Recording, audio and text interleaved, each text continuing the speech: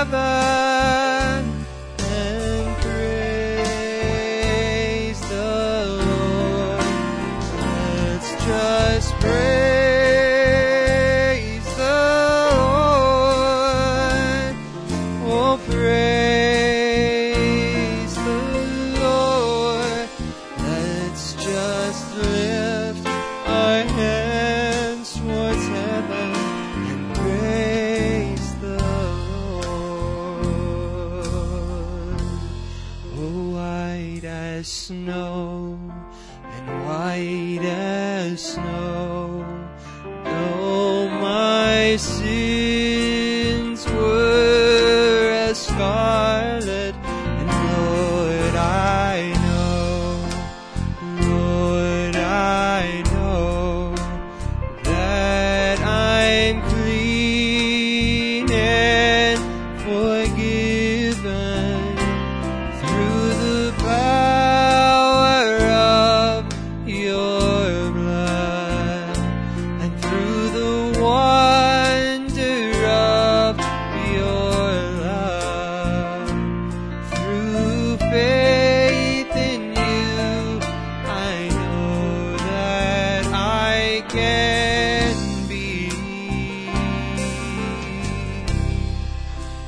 white as snow. Oh, white as snow, and white as snow, though my sins were as scarlet, Lord, I know that I'm clean and forgiven through the power of your blood and through the wonder of your love. Through faith in you, I know that I can be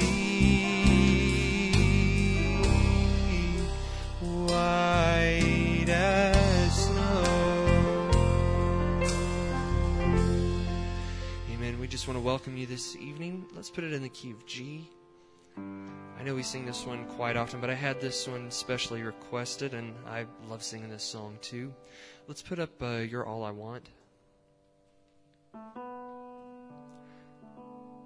Just draw me close to you and never let me go.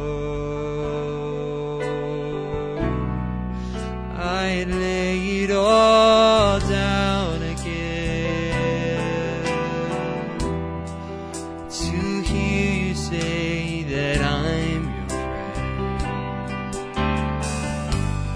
friend and you are my desire, and no one else will do. 'Cause nothing else could take your place, to feel the warmth of your embrace. Oh, just help me find the way, just bring me back to you.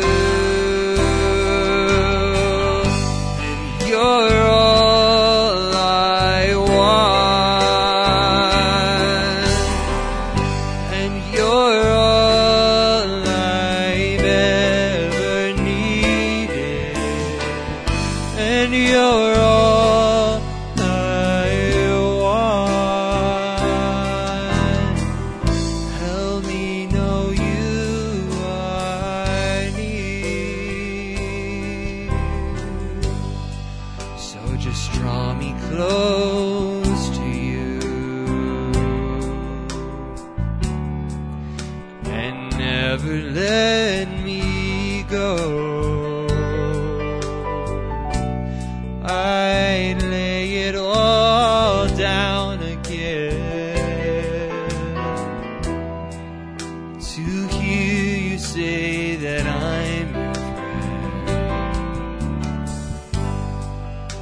God, you are my desire, and no one else will do, and nothing else could take your place, to feel the warmth of your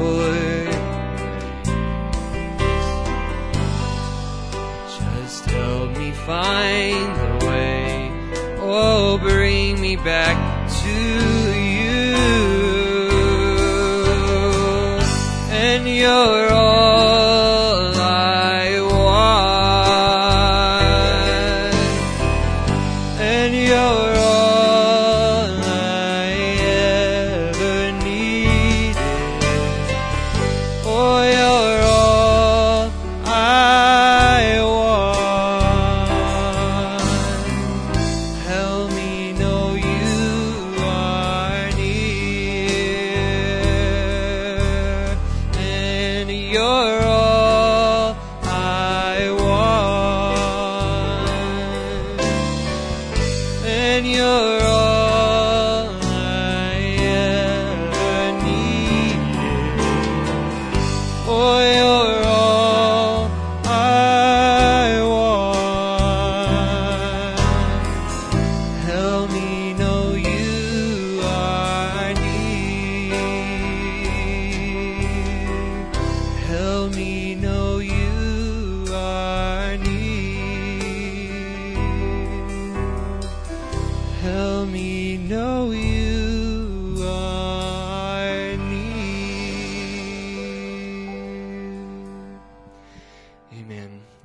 Change the order of our service. If you would just continue to play something softly. We have a few prayer requests here. You may have your seats for just a moment. We just want to remember, or continue to remember, Brother Danny Florian this evening, who is still recovering. We also just want to remember the males who are not with us. They are doing better. But if we could just continue to remember them in prayer. Also, I have here that Sister Karen Morlier is at her daughter Carrie's house with the newborn baby, just helping out with that. So if we could just remember them in prayer.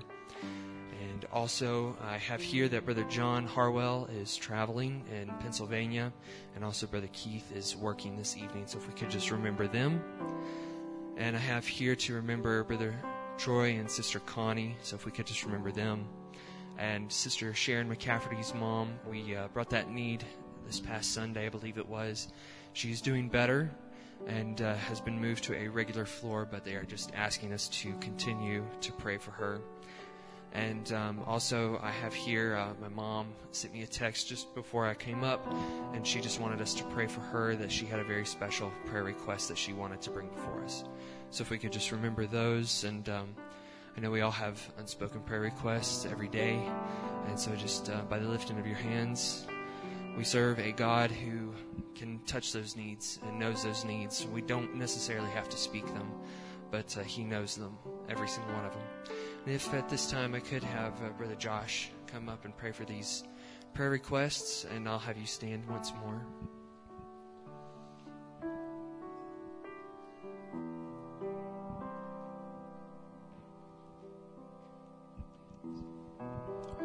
Let's just bow our heads. Lord, we're just so thankful, Lord, to have a place, Lord, to come and worship you, Lord, this evening in the middle of the week. Pray, Lord, you just can anoint our ears and our hearts, Lord, for the service tonight. We pray that your will be done, Lord, in our lives. We pray for the ones, Lord, who mentioned in these requests, Lord, the needs, Lord, the ones that are in the hospital, Father, the ones that are traveling, Lord. We just pray you be with them, Lord, tonight. We just love you, and we thank you, Lord, for all that you do for us, Lord. We ask it all in Jesus' name we pray. Amen. Amen. Thank you. You may have your seats. I do have a special this evening from Sister Anna Pritchard. So if she could go ahead and be making her way forward at this time. And as she does that, let's sing that song, We'll Give the Glory and See. We'll give the glory to Jesus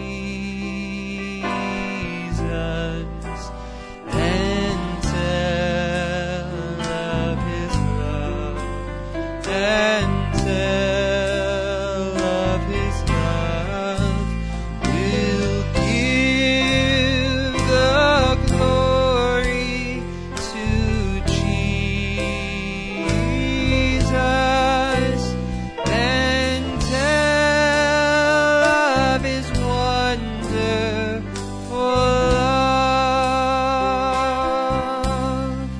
And we'll give the glory to Jesus and tell of His love. Oh, tell of His love. We'll give the glory to Jesus and tell of His wonderful love. And Sister Anna.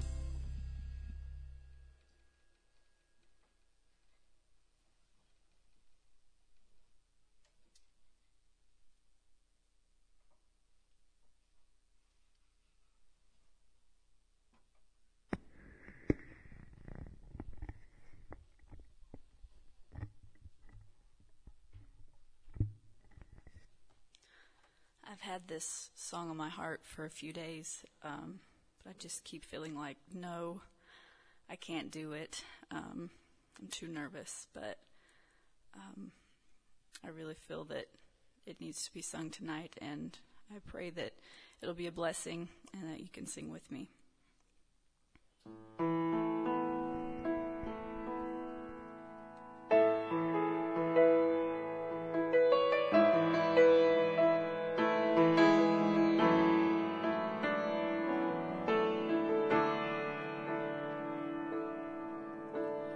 Crossing the calm sea with Jesus, disciples were getting concerned. The wind started violently blowing. He was asleep in the stern. Does He not care that we perish? We're helpless and we're so afraid. Crying out for help from the Savior. He hid, where is your faith? 'Cause you prayed all night. Oh, you held on with all of your might. Child, your cries have awoken the Master. He knows your voice. Lift your hands, it's time to rejoice. Child, your cries have awoken the Master.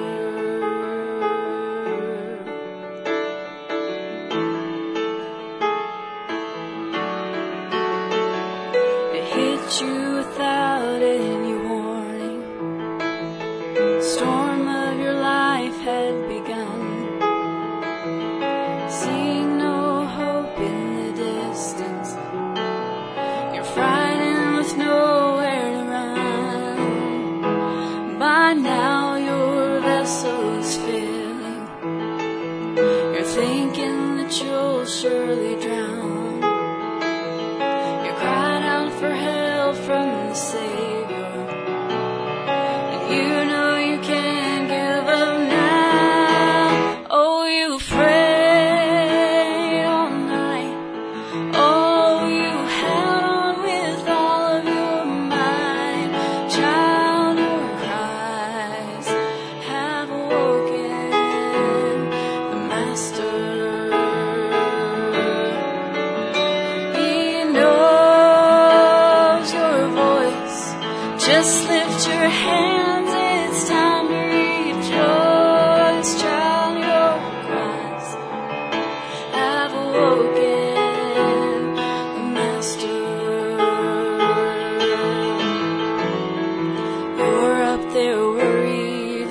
he's fast asleep. Winds are so deadly, the water's so deep. Try to be patient, 'cause soon he'll bring peace. One word from his voice and it all must cease. As you prayed all night, you held on with all of your might.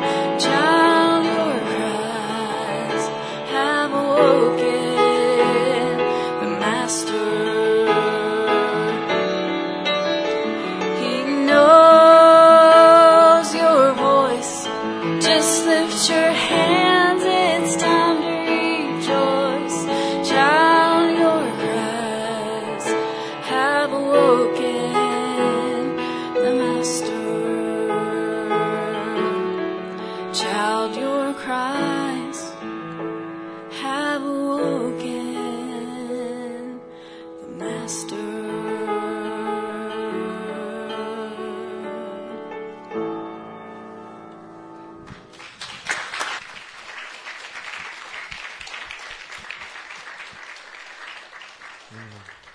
Thank you. Let's put it into E flat.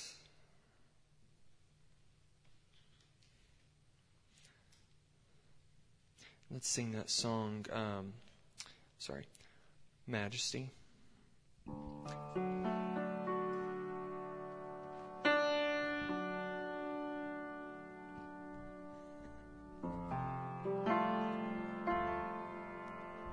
Oh, majesty,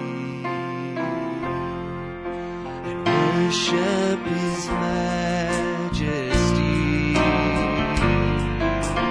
Unto Jesus be all glory, honor, and praise. Oh, majesty, kingdom, authority, and flow from his throne unto his own. His anthem raised. Sing it as you stand. So exalt, lift up on high the name of Jesus, and magnify, glorify Christ Jesus the King.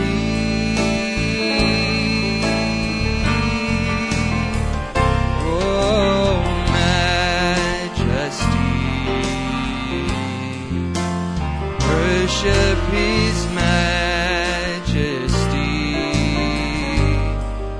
and Jesus who died, now glorify, King of all kings. Amen. Brother Chris, if you would just lead us in prayer for tithes and offering.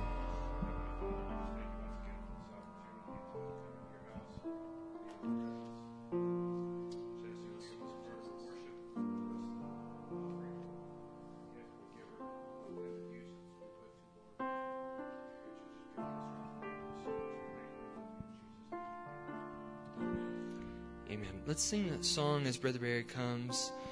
At this moment, there is none like you. Oh, there is none like you, and no one else can touch my heart like you do. And I could search for all eternity, Lord, and find there is none like you.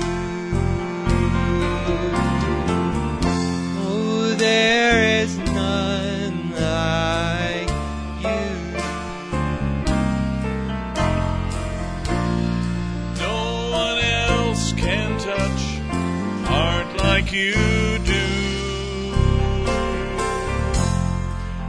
I could search for all eternity, Lord, and find there is none. Let's sing it again now. Thank you, Jesus. Oh, there is none like you. And no one else can touch my heart like you do. And I could search for all eternity, Lord, and find there is none like you. Praise the Lord. You may be seated just for a moment tonight. Don't get comfy. Just giving you a little break here while we can get a few things announced here. Tomorrow, Sister Cindy Walters' birthday. After that, September 24th is Gabrielle Walters' birthday. September 25th is Ethan Pritchard's birthday, right? You're not Ethan Pritchard. Right? How old are you going to be, Ethan? 20, and you look at your wife. 20 what? Really? Wow, almost over the edge. God bless you on the 25th. And then Rebecca Irish, your birthday too, right? How old are you going to be? Really? Wow, 14. I have this great picture of the Irish family when they moved here. And someday I'm going to show it. It's just a great picture. You weren't 14 then. Happy birthday on the 25th. And may God bless you. Give you a wonderful year. 2 dates we want to remember. October 9th, from 5 p.m. to 10 p.m., we're going to have a youth event at the Irishes. It'll be for 13 and up, and that will be on October 9th. That's on a Saturday, right? Is that a Saturday? It's going to be here. It's going to be here at the fellowship hall. No. That's good. That's good. Also, we are going, Lord willing, we're going to have a fall festival day on March 13th. That's Saturday, March 13th. So you want to mark your calendar for those of you that are available to be here. November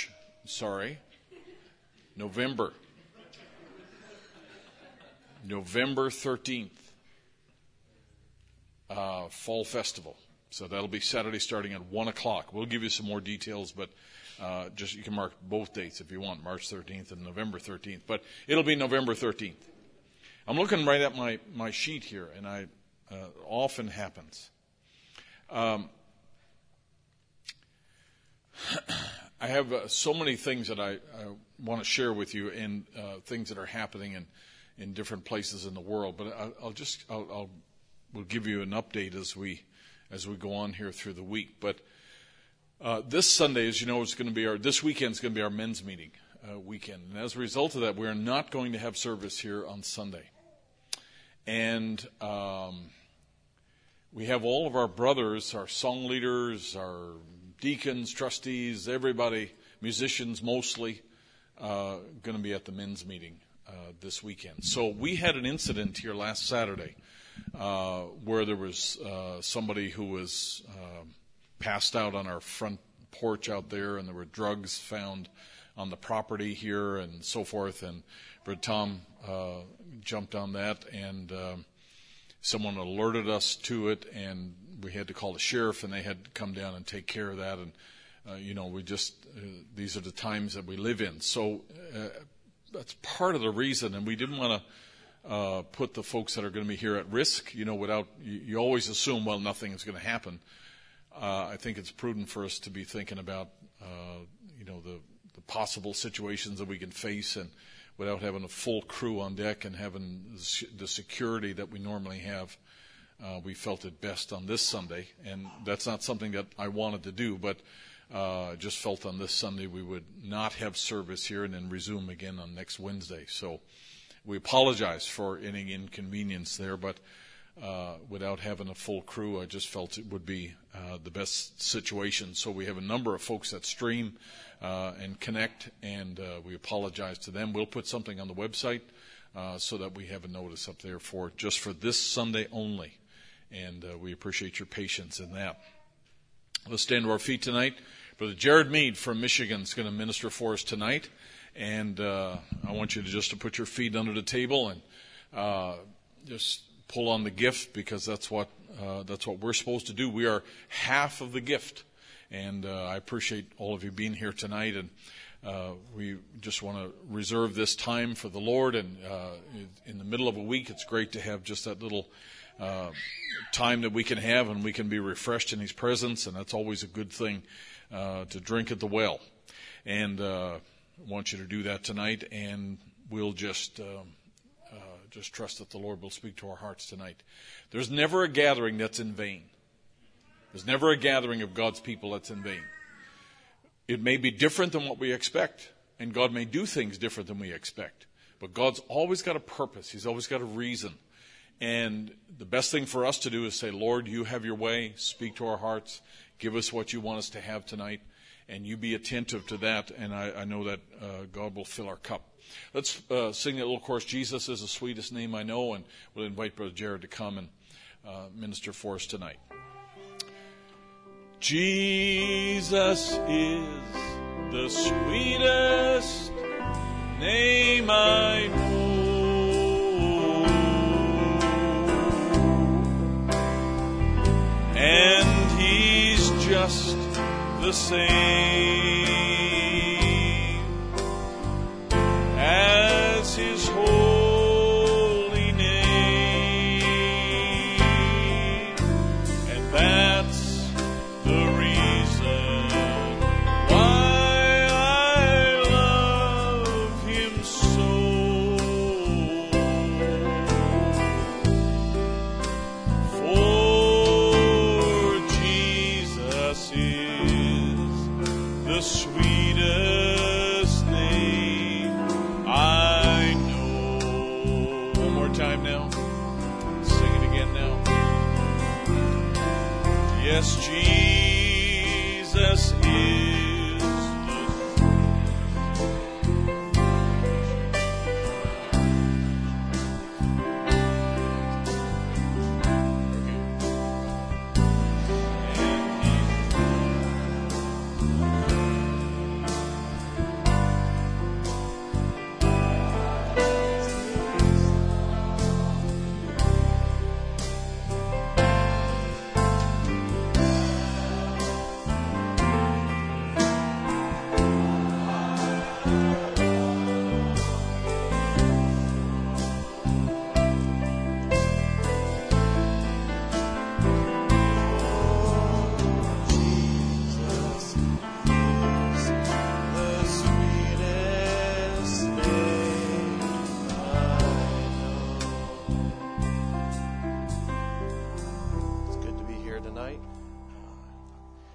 Some of the brothers, when they walked in the back, were talking about how long a day it's been, so I know I'm not the only one that's had a long day, but I appreciate you all showing up, and I know the Lord appreciates all being here, and He said if we would come, He'd meet us. Amen? I told my mother-in-law, when Brother Barry called me on Monday night, I told her, I said, I have to be careful what I say up here, because I believe the last time I was here, I mentioned something about needing a wife, and I ended up with one within 9 months. So, I have to be careful what I say. Amen. The Lord is always listening. Amen. If you want to turn with me this evening to Judges 12, we're going to start with verse 4.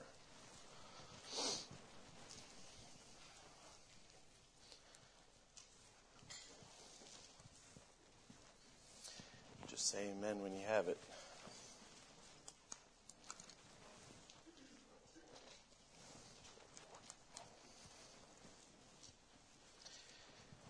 And the scripture says, Then Jephthah gathered together all the men of Gilead and fought with Ephraim.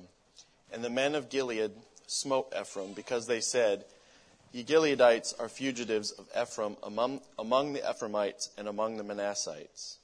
And the Gileadites took the passage of Jordan before the Ephraimites. And it was so that when the Ephraimites which were escaped said, Let me go over, that the men of Gilead said unto him, Art thou an Ephraimite? And he said, Nay. Then said they unto him, Say now Shibboleth. And he said, Sibboleth, for he could not frame to pronounce it right. Then they took him and slew him at the passages of Jordan. And there fell at that time of the Ephraimites 42,000. Just bow your heads with me this evening. Dear Heavenly Father, we just thank you, Lord, for this opportunity to come into your house, Lord Father. I know we've all had a long week and a long day, Lord Father, and many of us are tired. And Lord, I'm sure there's many stresses and worries that we have outside of here, Lord Father, that are weighing heavy. But I just pray, Lord, that you help each one of us just to put those things aside, Lord, and just to open our hearts and our minds to hear from you this evening, Lord Father, just to get out of the way of our flesh, Lord, and allow you to come down tonight, Lord, and to spend some time with us, Lord Father. We just pray you bless each and every one of those who couldn't make it this evening, Lord Father. We ask all this in your precious name. Amen. You may be seated. By the way, when I said I have to be careful, I'm not saying that it turned out bad. It actually turned out good, but you still have to be careful what you say. Amen? I do know the last time I was here, I was not expecting that to be the way things went, but the Lord has his own plans. Amen? So tonight I just want to take a little thought that the Lord has kind of been dealing with me over the past year. I've been studying this, and I've ministered this at our home church, and I hope it blesses you as much as it has me. But for those of you who don't know what the word shibboleth means, the actual Hebrew word means either an ear of corn or a stream is what the actual meaning of the word is. But over the years, it's been given a much wider meaning to mean anything that separates or sets you apart. That can be a custom, it can be a tradition, it can be a phrase, or it can even be a single word. And what it does is it distinguishes one group of people from another. So if any of you have done any traveling, even the least little bit, you know that when you hear someone speak or the phrases that they use, it usually is a dead giveaway of where they come from, or maybe the traditions that they have. Hopefully this doesn't get me in trouble, but I often tease my wife that when we first got married, she says a lot of things and uses a lot of words that kind of make me chuckle because I either don't know what they mean, it's not something we use in the North, it's not the way we say it, or I find it quite interesting that she can take a topic that would probably take me 5 minutes to say, and she boils it down into a phrase. And I'll give you an example. I tease her a lot because in the North we say salmon, and apparently down here a lot of you all say salmon. So I never quite understood that. So whenever we go out to eat, I'm always chuckling at the way she says things. Another thing she likes to say is, all that glitters ain't gold. And I always laugh at her because it usually comes out that I'll be talking about something or a certain set of circumstances, and without missing a beat, she just says, well, all that glitters ain't gold, and walks out of the room. And I'm supposed to derive from that all that she's meaning. And I can't remember if it was someone in her family or someone one time we were having a conversation, and they just looked at me and said, well, that dog ain't going to hunt. And I stopped and I said, I have no idea what that means. I actually remember going and getting my laptop, and I looked it up, and I said, you guys don't make any sense. Like, just say what you mean. But I've come to appreciate the way that things are said in the South. But I say all that to say that those types of things are the things that separate people who are born in the South from the North. And no matter what I might do or she might do, we can't, by the things we say and the traditions that we have, we can't hide where we're from. Amen? Another example that I always give, and I know you guys know Sister Ivy, who is French. I have a friend who attends our church, and she's French-Canadian. And while they both supposedly speak the same language, whenever I've talked to someone who's French from the country of France and someone who's French-Canadian, they will tell you that they often have trouble sometimes understanding each other, whether it's the speed at which they talk or the way they pronounce things. And if anyone here is French-Canadian, forgive me for what I'm about to say, but I didn't say it. I'm just repeating it. My French teacher in high school, I asked her one time, I said, well, what is the difference between a French-Canadian and someone who's born in France? And she said, well, French Canadians, when they speak the French language, they sound like ducks. She said they're very nasal. She said they don't pronounce things correctly. So I say that again to say that it's a way for people to distinguish one group of individuals from another. Amen? It's something. So Shibboleth is something that just sets you instantly apart from another. Now, in our opening scripture, just to give you a little background for those of you who may not know, at this time in Scripture, there's a civil war that's going on between two groups of Israelites, the Ephraimites and the Gileadites. And the Gileadites are a clan within the tribe of Manasseh. These two groups, they live on the opposite sides of the River Jordan. You have the Ephraimites who live on the west side, and you have the Gileadites who live on the eastern side. Kind of did that backwards. But these two tribes, if you remember, both descended from Joseph's sons, Ephraim and Manasseh. Now, Jephthah, who was the Gileadite, he was a judge over Israel. And he raised up an army to fight the children of Ammon. And when he calls the tribe of Ephraim for help, they ignore his call. But then once Jephthah takes his army and he defeats the enemy, and has victory, the Ephraimites become really angry and jealous that Jephthah went fighting without them. And they start to threaten and to insult him. In fact, they tell him that they're going to burn his house down while he's in it. And they begin to call the Gileadites outcasts. And this is kind of where we pick up our opening scripture. And during this time, as they're fighting, the Gileadites, they secure what are called the fords in the River Jordan. Now, these are spots within the river that are shallow, and they're easy to cross. And the reason why they did this is so when the Ephraimites are trying to escape back to their country, their homeland, that they would be able to capture them. And so what they did, because if you'll remember, again, both of them being tribes of Israel, they're very similar people. Looked similar, spoke similar. So the only way to really tell them apart was to ask them to speak the word Shibboleth. And the reason why they did that is because the Gileadites pronounced it Shibboleth with an SH. But the Ephraimites pronounced it Sibboleth. They couldn't pronounce the H in the word. And so the minute that they said Sibboleth, the Gileadites knew who they were. And they slayed them. They killed them. Now, one thing that I want to point out here is, if you look at verse 2 of chapter 12, you'll see that when the Ephraimites accused Jephthah of going to war without them, he says, I called you, but you didn't come. Now, for context, it's important to remember that at this point in history, Israel has once again rebelled against God through idolatry and disbelief.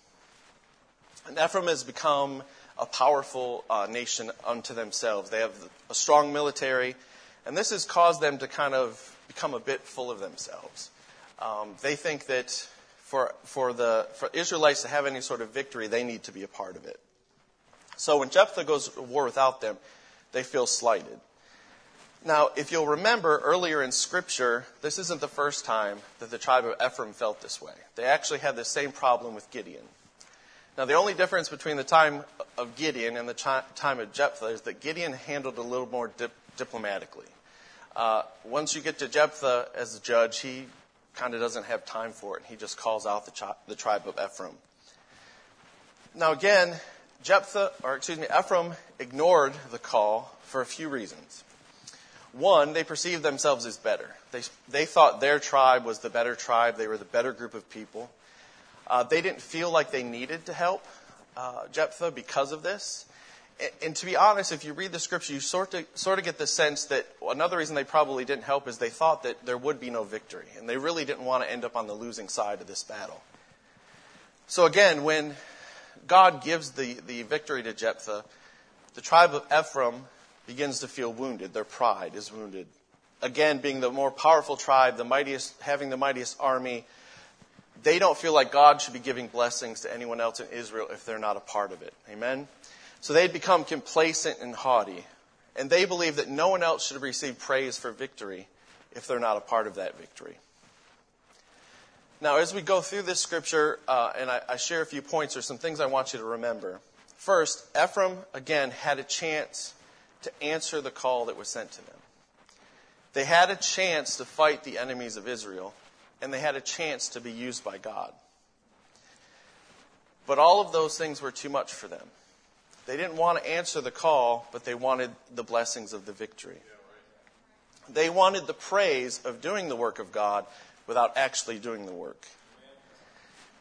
Now, I want to bring this down a little bit to us because I get the sense, and I hope it's not just me, but a lot of times we as Christians feel this way. We know what God's calling us to do. We know what God's asked us to do, but we find it difficult to do. We find it, for lack of a better word, we find other things that seem to consume our time, consume our abilities, to consume the energies that God has given us to do what He's asked us to do. But at the same time, when that happens, so often we look around at one another and we'll see someone who's receiving these blessings. And we start to think, God, why aren't those blessings happening to me? Why is this person receiving their healing? Why is this person, seems to be growing spiritually? Why is this person's financial needs being met and why aren't mine? And so often we start pointing to other people and other factors of why that's happening. And really what it is God has called us to something because He wants to give us those blessings, but we've refused that call. Now, God has called us, each and every one of us, in several ways. One, He calls each of us out of sin, originally. None of us would be sitting here if God hadn't originally called us out of whatever, denominational church we were in, the world, whatever it was. Even if you were born within the message or a church, God still had to call you to where you're at. Amen? And then throughout our journey as a Christian, God is continuously calling us to a higher place spiritually. There's never a day that goes by that God's not asking you to come up a little higher, to do a little more. And then the third way is every single day when we wake up, God is calling us to battle spiritually. Amen? So each morning when we wake up, we have that choice, just as the tribe of Ephraim had, to answer that call. Amen? Every morning when we wake up, we're faced with that choice of, and I want everyone to know when I say these things, I'm speaking to myself as much as everyone else, but we have that choice of, when we first wake up, are we asking God, give me the wisdom to go through this day. God, let me know what it is that I can do to further your kingdom. Or do we get up and the first thing we think about is that cup of coffee that we all need? Is the first thing that we do is we look at our phone to see who sent us a text message or who's liked something that we've posted on social media. And I say that, and I can point at myself because part of my job is social media, and very often that is the first thing I do is I roll over, and God has really been convicting me about that our first thought should not be these things of the world. The things that give us relevance, the things that make us feel important should not be the things of the world, amen. Our first thought when we wake up should be, God, what do you have for me to do, amen? Because those choices that we make, those very first choices of every morning, will actually determine the blessings that you receive that day. It's just like often, people talk about if you're a runner or you happen to work out, that sometimes getting up in the morning and actually doing that exercise, going for that run, is one of the most difficult choices to make. Because you want to stay in bed, you don't want to get up. It may be raining outside, it may be cold. But after you do that and you come back, your whole day seems to change. You have more energy, you have more ambition to go out and do the things that need to be done. And it's the same way with God. In the morning, if the first thing we do is to reach out to Him, to speak with Him, to talk with Him, it sets our whole day apart, amen? It sets us up for the blessings that God has for us. And so often those blessings we miss out on because of the choices we make to start our day. Now, again, as I mentioned, Israel's relationship with God wasn't in the greatest place during this time. And Ephraim, as a tribe, was no exception. So even though Jephthah was called to lead Israel, Ephraim didn't recognize not only the calling or who it was that was doing the calling. Now, it's important to understand that in order for us to recognize God's calling, we have to be tuned in to what God is speaking to us. Amen? We have to have built a relationship with God that allows us to recognize that voice. So often we think just because we're Christians or we go to church, that if God speaks to me, if God says something, I'm going to recognize it. I'm going to hear it and I'm going to know it's Him. I'm going to know what He's asking. But you also have to remember, Scripture tells us that when Samuel was young and living with Eli, that God called him 3 times. And all 3 times, Samuel did not know who was speaking to him. And the Scripture tells us the reason he didn't know is because he did not know God or did not know the Lord, and that the Word had not yet been revealed to him. So just because we're called out of the world, we're called as children of God, doesn't mean automatically that we're going to recognize His voice. Amen? We have to build that relationship with Him first so that we can hear Him when He calls us. And the more that we get to know God, the more we get to know His Word, the more we'll recognize His call. So again, and I want to make sure I'm really hitting all of this home, is that the most important thing as a Christian that we can do, or I should say the two most important things, is one, to get to a place where we recognize when God's speaking to us. And so often we think that, the only time God's going to speak to us is when we're sitting in church, when a minister is speaking to us. But God has given us so many examples in Scripture where that's not the case. God used a donkey at one point. We expect that, well, if God's going to speak to me, He's going to use another believer. He's going to use another Christian. That's not always the case. God could use someone at work. He could use a sinner on the street. You never know when God's going to choose to speak to you and who He's going to speak through. Amen? And I think so often, because we have this misconception of how God's going to speak and who He's going to use to speak to us, that we're not really listening for Him, but we're looking for the ways we think He's going to speak to us. Amen? And it's the same thing with the tribe of Ephraim. They'd gotten to a place where they thought, well, we know better. We've been living this life long enough. We've had all these blessings in our life. We know what it is that God's going to do. We will, when God wants us to go to war, we'll know it. Right? God's not going to do anything unless we're a part of it. And because of that, they missed out on a blessing that God had for them. And so often we get that way as well. Because we think that we know how God is moving, how God's going to do something, how God is going to speak to us, that we lose out on a blessing. I'll give you kind of an example.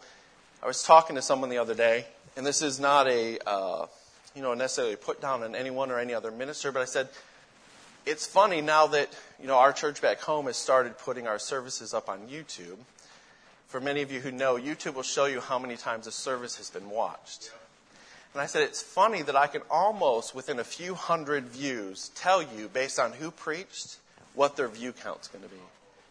And there's not necessarily anything wrong with that. But what I was telling this person, I said, is how many blessings is someone missing because maybe there's a minister that they don't know, maybe doesn't have the style that they prefer, isn't a big name within the message, so they bypass it. They don't listen.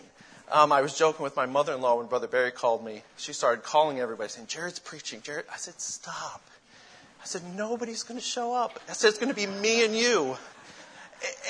And I said that jokingly, but so often we see that happening. Someone will come to church and you can almost guess, based on who that person is, how many people are going to show up. And it saddens me sometimes because, God could use that person to say something. There may be something that you're praying about, and He sent that person to say something to bring you the healing, to bring you the joy, whatever it is that you're missing that you've been praying about. That person might have the words you're looking for. But because of who they are, we've chosen not to listen. And so often, we'll make excuses of, well, it's just not, it's not my type of ministry. They don't, preach about the things that, kind of speak to me. But it was as Brother Barry, I think Brother Barry said it before I got up here, is God chooses how He speaks to us, right? It's not our plan. It's not, we shouldn't be choosing how we want God to speak to us. We should just be saying, God, speak to us. I'm here to listen, right? And I have no idea why I'm getting off on this tangent, but I think it's important for us to understand that we make these choices, just as this tribe of Ephraim did. We make these choices not to be blessed. And then we blame God that He's not blessing us. And so often, I've had people come to me who have, left the message and come back and left, and they say, well, it's just as hard being in the message as it was out, and I'm not being blessed, and I don't see these things happening in my life. And I often ask them, well, what are you doing? If you just come into church and you're sitting in the pew and you're like, God bless me.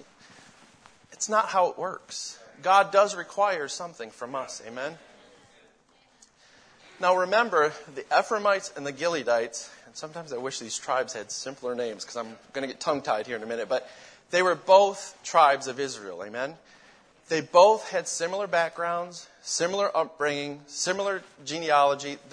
Not only were they, descended from the original tribes of Israel, but they were descended from brothers.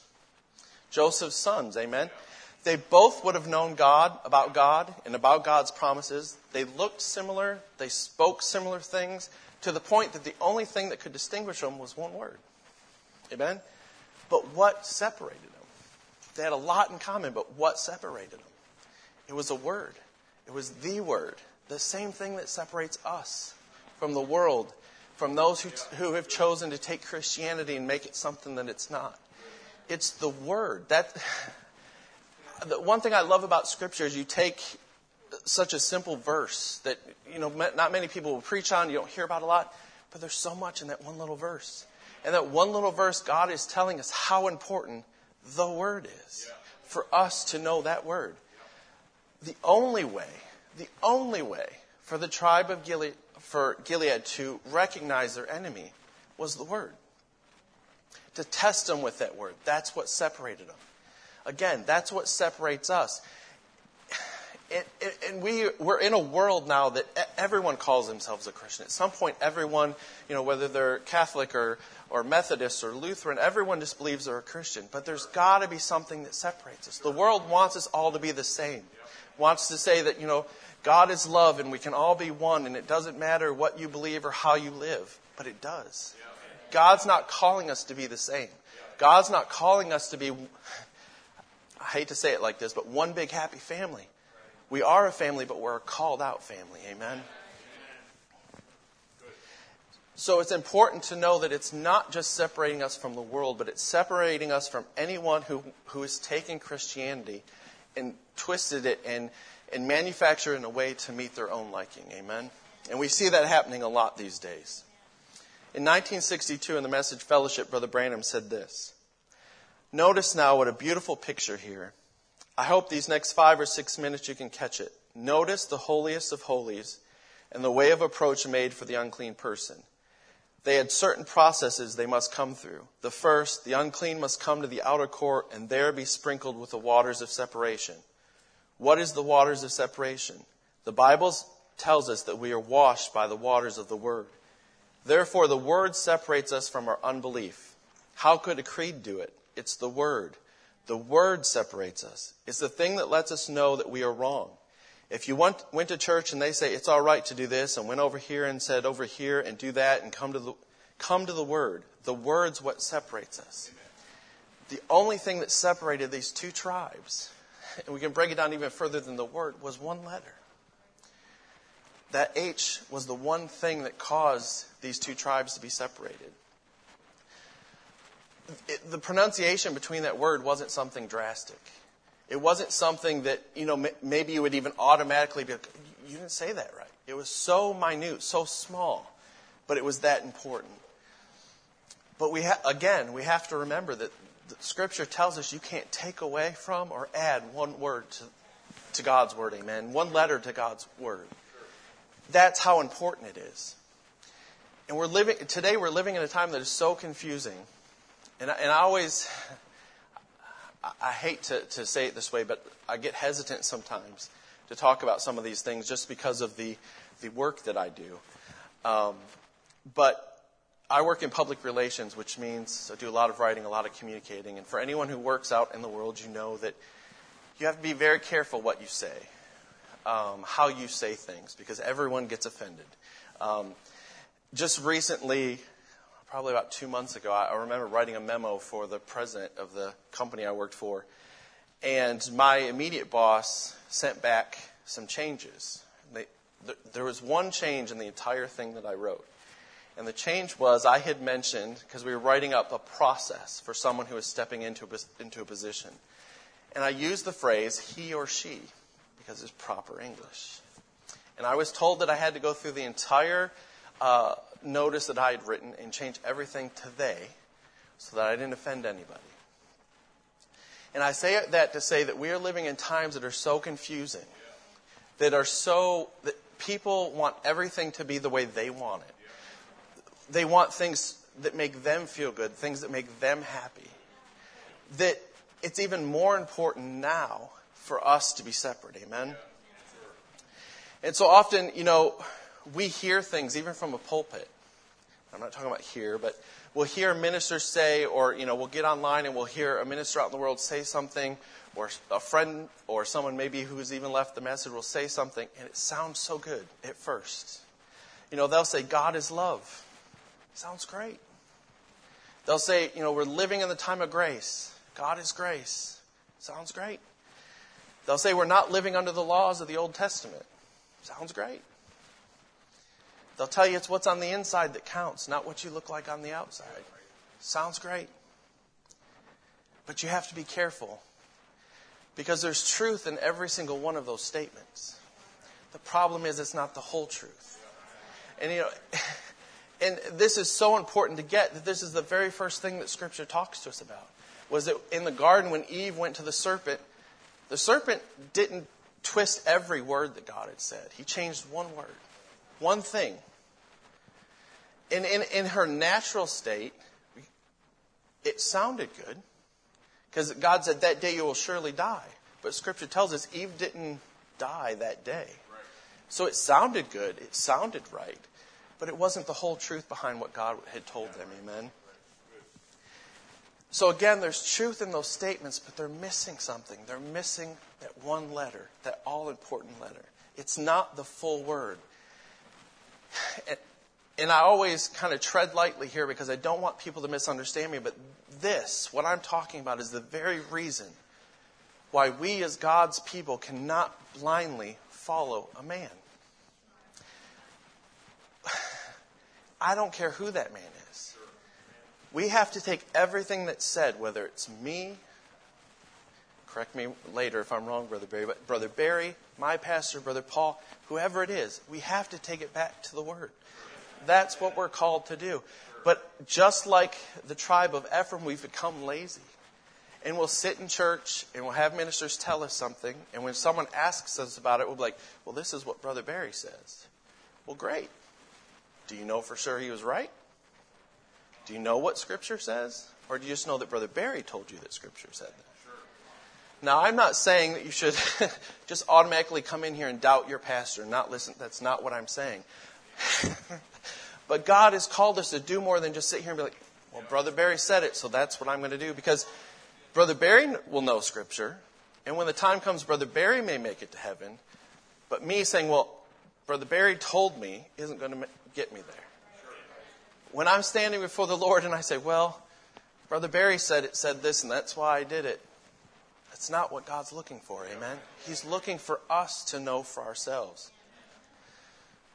So again, while these statements and these things that we hear sound good at times, we have to know that we know what it is that Scripture says, amen? We have to have it anchored in our soul so that when we're called, whether it's God asking us, friends, someone that God's asking us to witness to, that we will be able to utter that word, shibboleth, amen?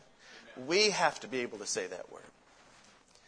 Because the problem is when you start to listen to these things and you don't know for yourself, or, I'm sorry, Brother Barry, I hope I don't get myself in trouble, but there's been so many ministers that growing up I looked up to. And I thought they had their ducks in a row. They knew Scripture front and back. Guess what? They no longer even go to church. Some of them don't even believe in God anymore. And if my hope was in them, in what they said, in their understanding, I risk so much confusion in myself and so much doubt in myself. At times I grew up in a church that years ago, and I won't get into all the reasons, but the church split. And, I often tell people that, while things happen in our lives that we look back on and we think, man, I wish we hadn't gone through that. I wish that hadn't happened. I think it's also important for us to, at times, to look at what was God trying to show me. And I really believe that I went through that personally, just for me personally, because God was trying to show me, don't put your eyes on a man. No matter who that person is, you respect an office someone has. You respect them for the work that God has them doing. But you should look past them to the God that they're preaching. Amen? Because if you're doing that and you're looking past them, no matter what happens to that man, you're going to have that foundation. Amen? I want to go to another scripture. Matthew 24:4 says this. And as he sat upon the Mount of Olives, the disciples came unto him privately, saying, Tell us, when shall these things be, and what shall be the signs of the coming and of the end of the world? And Jesus answered and said unto them, Take heed that no man deceive you. For many shall come in my name, saying, I am Christ, and shall deceive many. Again, there was a time when I was growing up that we pointed this scripture to people out in the world. We said there's all these people who are professing Christianity that are trying to twist the truth and change what it is that God was saying. Unfortunately, that's no longer the case. We have people who were in the message, who have begun to do the same thing, who have decided that what they've believed for so long wasn't right, that somehow they missed something, and now they're completely changing what it was that, they're either changing what they believe Brother Branham said, or they're saying that what he said has no bearing on us being Christians. But it's important to understand in the scripture, we often will quote this scripture, but we don't look at the scripture deep enough to realize that in order for us not to be deceived, there's a work for us to do. And that work is that we have to get into the scripture. Not Brother Barry, not the other ministers. It's not even, and I hope you understand me when I say this, but it's not even Brother Branham's job to teach you the scriptures. He came to open and to reveal things, but then it's your job to go in there and to understand them and to study until God reveals it to you. And again, I think as Christians, so often we get lazy and we just say, oh, well, we have to be careful that no one deceives us. Well, how are you doing that? We're hoping Brother Barry tells us. We're hoping that someone will point out when someone's... That's not what God's called us to do. He's called each and every one of you to do that. Amen? And again, we're seeing this more and more. We see so many eloquent speakers and people who can quote, message quotes, and they can quote scriptures, and everything they say is beautiful, and you like hearing it, and it's entertaining. But is it always the truth? That's for us to search out, for us to speak to God, for us to have that relationship, so that the God within us, when something is spoken, will say yea or nay. Amen. You have to know the truth for yourself, and that you have to be able to say shibboleth, to know that word, to rightly discern truth from deceit. Again, I'm going to go to Brother Branham's message, The Resurrection of Lazarus, and I apologize that I don't have these up on slides. I didn't have time, but I will have a lot of quotes. But Brother Branham said, many times you hear it cry, I've heard people shout. Now, as I told you, I hope, God has let me find favor with you that you believe me. I've heard people shout when it wasn't God. I've heard people cry when it wasn't God. And their sympathy sometimes, the devil wants to be petted. And it takes a real sheep raiser to know the difference between the bleat of a goat and a lamb. They're so close, you see. So again, these two tribes, they were family. They were kin. They were so close. They descended again from Joseph. They may have even gone to church together. But only one group chose to answer the call. And Brother Branham has taught us, and I'll read another quote here in a minute, but he says there's three kinds of believers in any church. A believer, an unbeliever, and a make-believer.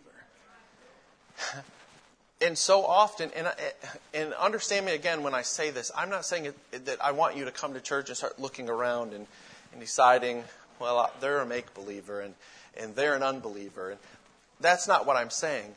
But you do have a responsibility to be able to discern the spirits of those around you, to have that relationship with God, because very often we can have someone, Brother Barry, I believe, preached it on Sunday. There's times that people come to church and they don't always have the best reasons for coming.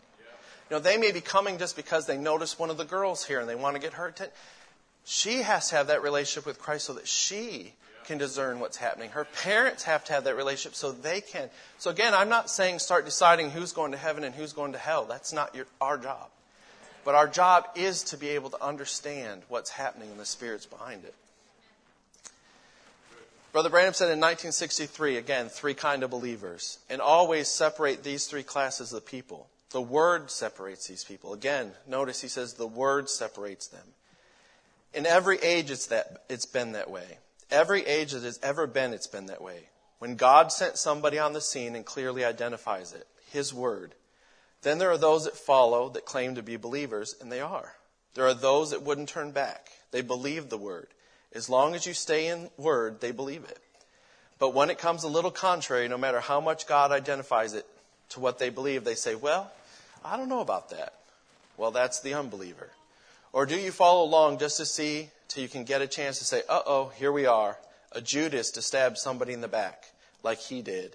I knowed it would come out sooner or later. There you are. That's the make-believer. Every bit of it we see in the Bible.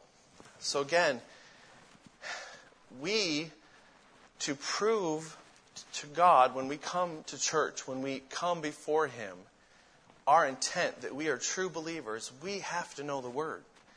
Again, I know in the scripture we read, we talked about one instance between these two tribes when they were asked to speak that word, but we're asked to speak it every day.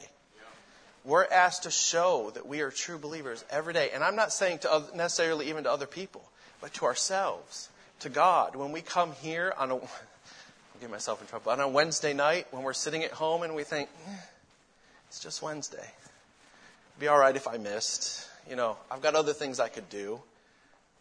God's asking us to speak shibboleth, amen? He's asking us if we're true believers. Now, I don't want to be that minister who thinks that every time someone doesn't come on a Wednesday that, well, they're out. Because I do realize that we all live lives, and there's times that things happen, there's times that we're sick, but you have to start looking at what is, overall, what are your decisions? If you show up one Wednesday a month, you might want to have a little conversation with yourself. If you miss one once every couple of months, I believe God understands where we're at. Amen. I believe He understands that there's things in life that happen that we can't always deal with. So I want to make that clear. Again, and I apologize that I don't have these on the screen, but in Matthew chapter 7, verse 22 to 23, the scripture says this. Many will say to me in that day, Lord, Lord, have we not prophesied in Thy name? And in Thy name have cast out devils, and in Thy name done many works. And then will I profess unto them, I never knew you. Depart from me, ye workers of iniquity. Now I share that scripture because, again, I want us to understand, and for those of you, I hope this isn't elementary, and I hope I don't lose you, because I know we've heard this and we've talked about this many times, but we have to understand what it is that God's calling us to do.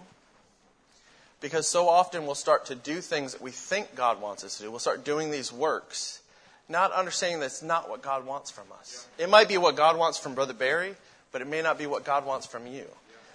I may be called to minister to those in prison. Doesn't mean everyone should show up in prisons and start talking to people. There are people who are called to go door to door and knock on doors and talk to people. God did not call me to do that. It is never something I've been comfortable with. It's one of those things that when I've tried it, it just doesn't feel right. I know it's not what God called me to do. But if I continue to do that, thinking, well, this is what God wants me to do, I'm doing something that God has not asked me to do. I'm answering a call that's not mine. And in that day when you get to heaven, you say, well, God, I did all of these things.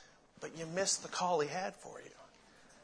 And so, again, we have to understand and have that relationship with Christ to be able to hear the call that is for us personally. So remember in Acts 19, and I won't read the scripture, but the sons of the chief priest, they tried, just like they saw Paul doing, to cast out the evil spirits. They used the name of Jesus, and they tried to do what they saw Paul do. And what did the Spirit say? Jesus I know, and Paul I know, but who are you? And again, they had missed the point. They'd missed the call. They were trying to do something that God had not yet called them to do. Now, I can't say that it's, had they had an experience with God, that He might not have called them at some point to do that. But where they were in their lives, with their walk, they weren't called to do that. They were trying to speak a word that they didn't understand. They were trying to utter shibboleth, but they were saying sibboleth. And the Spirit knew. The devil knows the difference between a believer and an unbeliever. And two, again, when we're looking around and we see God blessing someone so often like I said, we want to blame everyone else, and we'll pray and we'll say, well, God bless me and God do this, and when we don't hear those prayers, just like these sons of the priest were confused of why it didn't work. But it's because we haven't taken the time before asking God a favor to have a relationship with Him. We haven't done the work that God's asked us to do. Amen? Now, there are times, when we're new Christians, when we haven't quite grown to the level that some of us are at, that God will bless us even when we're not necessarily doing everything that we should. But it comes a point in our lives, in our walk with Christ, where God wants us to show Him what we've learned, what He's revealed to us. We're not babes anymore, right? We're expecting blessings from God without the work that He's asking us to do. But again, the sons of the priest, they had no real connection with that word. They didn't understand what it was that Paul was doing. It wasn't Paul that was casting out these spirits. It was God. And because they didn't have that same relationship with God, they couldn't do what Paul did, and they didn't understand it.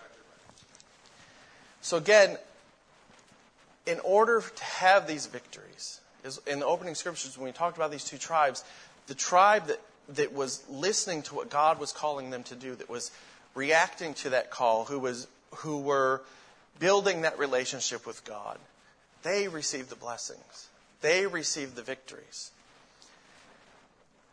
But it wasn't that they were a mightier tribe. It wasn't that they fought better. It wasn't that they knew some secret. But it was because they were listening to that voice. Amen. They had a relationship with God.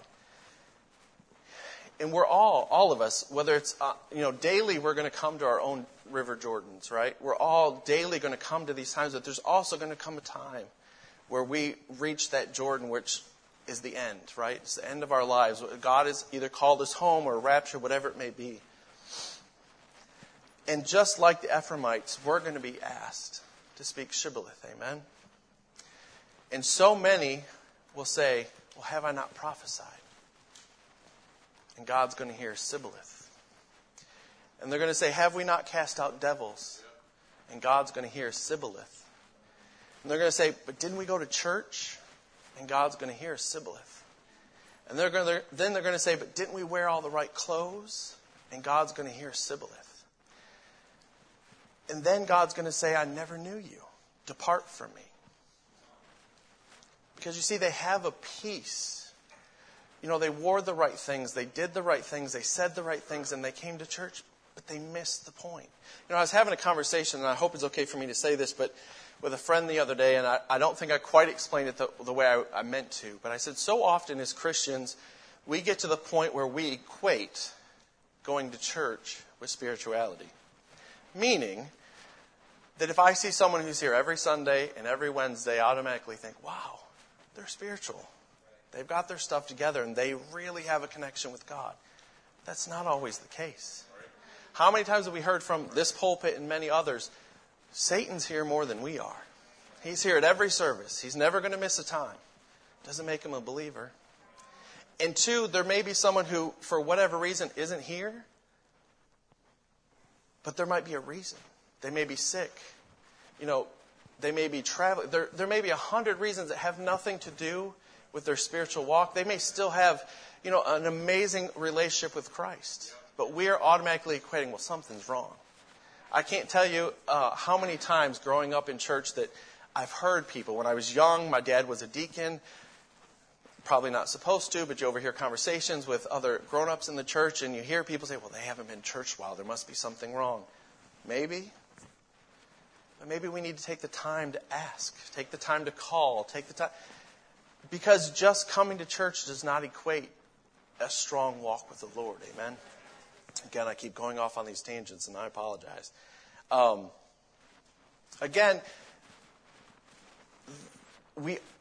These people who are doing things that they believe that God is asking them to do, they have a piece of it. They're great.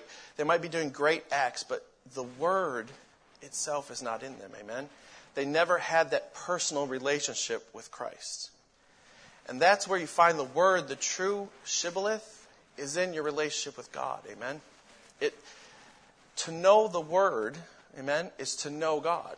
And without a relationship with the author of the Bible is just a bunch of letters on the page.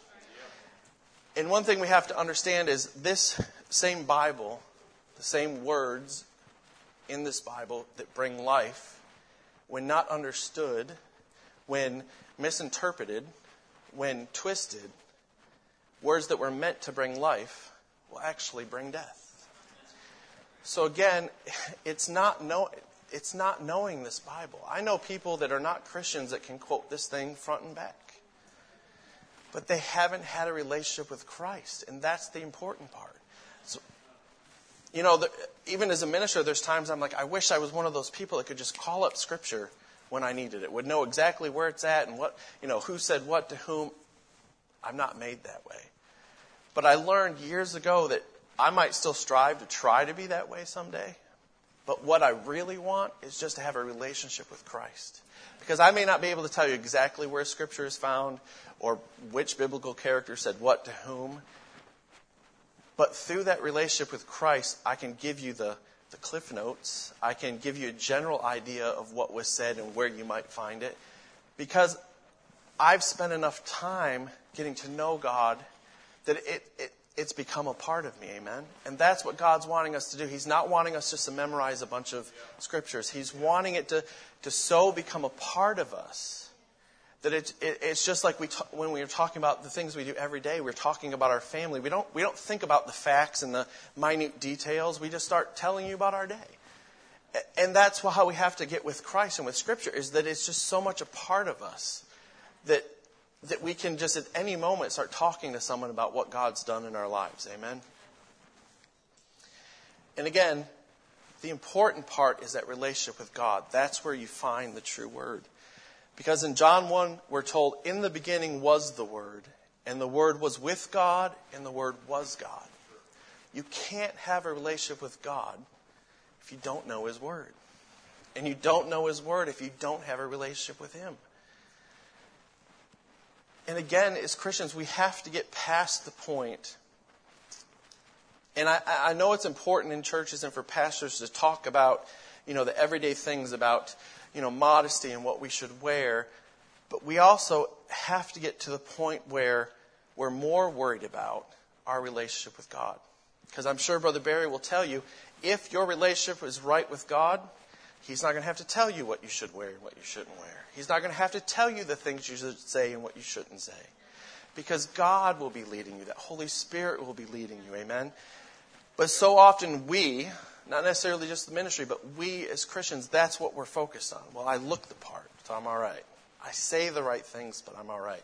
I will tell you, the church I grew up with, I thought every young person that I grew up with was a firm believer in God.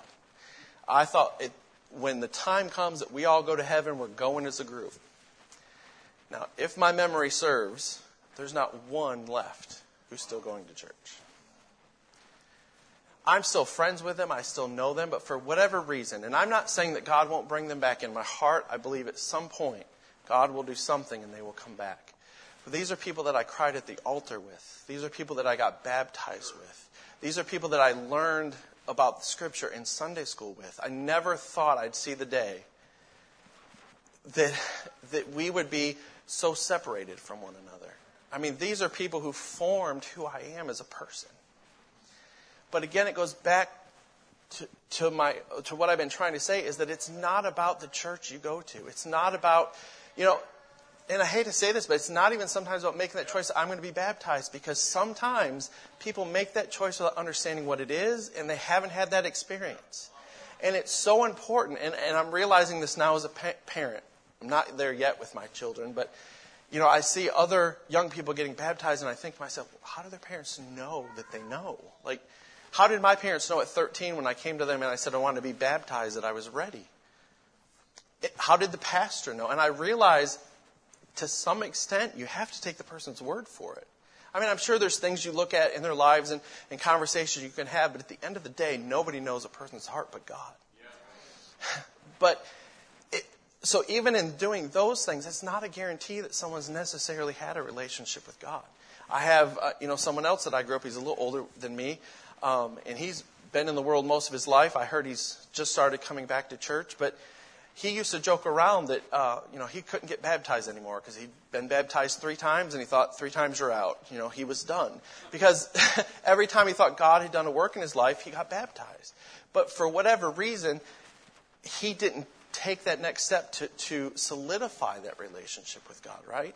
So even in doing those things that we're called to do and God has asked us to do, it's still about our relationship with Him. Amen? And so often, people have told me over the years, my father even said it to me one time, and we had quite the debate over it, about you shouldn't question so much. You shouldn't ask questions. You shouldn't, if something is preached to you or you read something that Brother Branham said, don't question it. Don't ask questions, just do it. And that never set well with me. And I will give this caveat that I've told my pastor, Brother Paul LaFontaine, many times. I'm probably the hardest person to pastor ever because I question everything. Not that I doubt or I don't believe, but I want to understand it. I want it to not just be something that I'm regurgitating that I heard, but something that I know. And I never quite understood when people would tell me, don't question, because even Scripture tells us. Because in 2 Timothy 2:15 it says, study to show thyself approved. Well, when you study, what do? You're asking questions. You don't know what to look for if you haven't asked a question.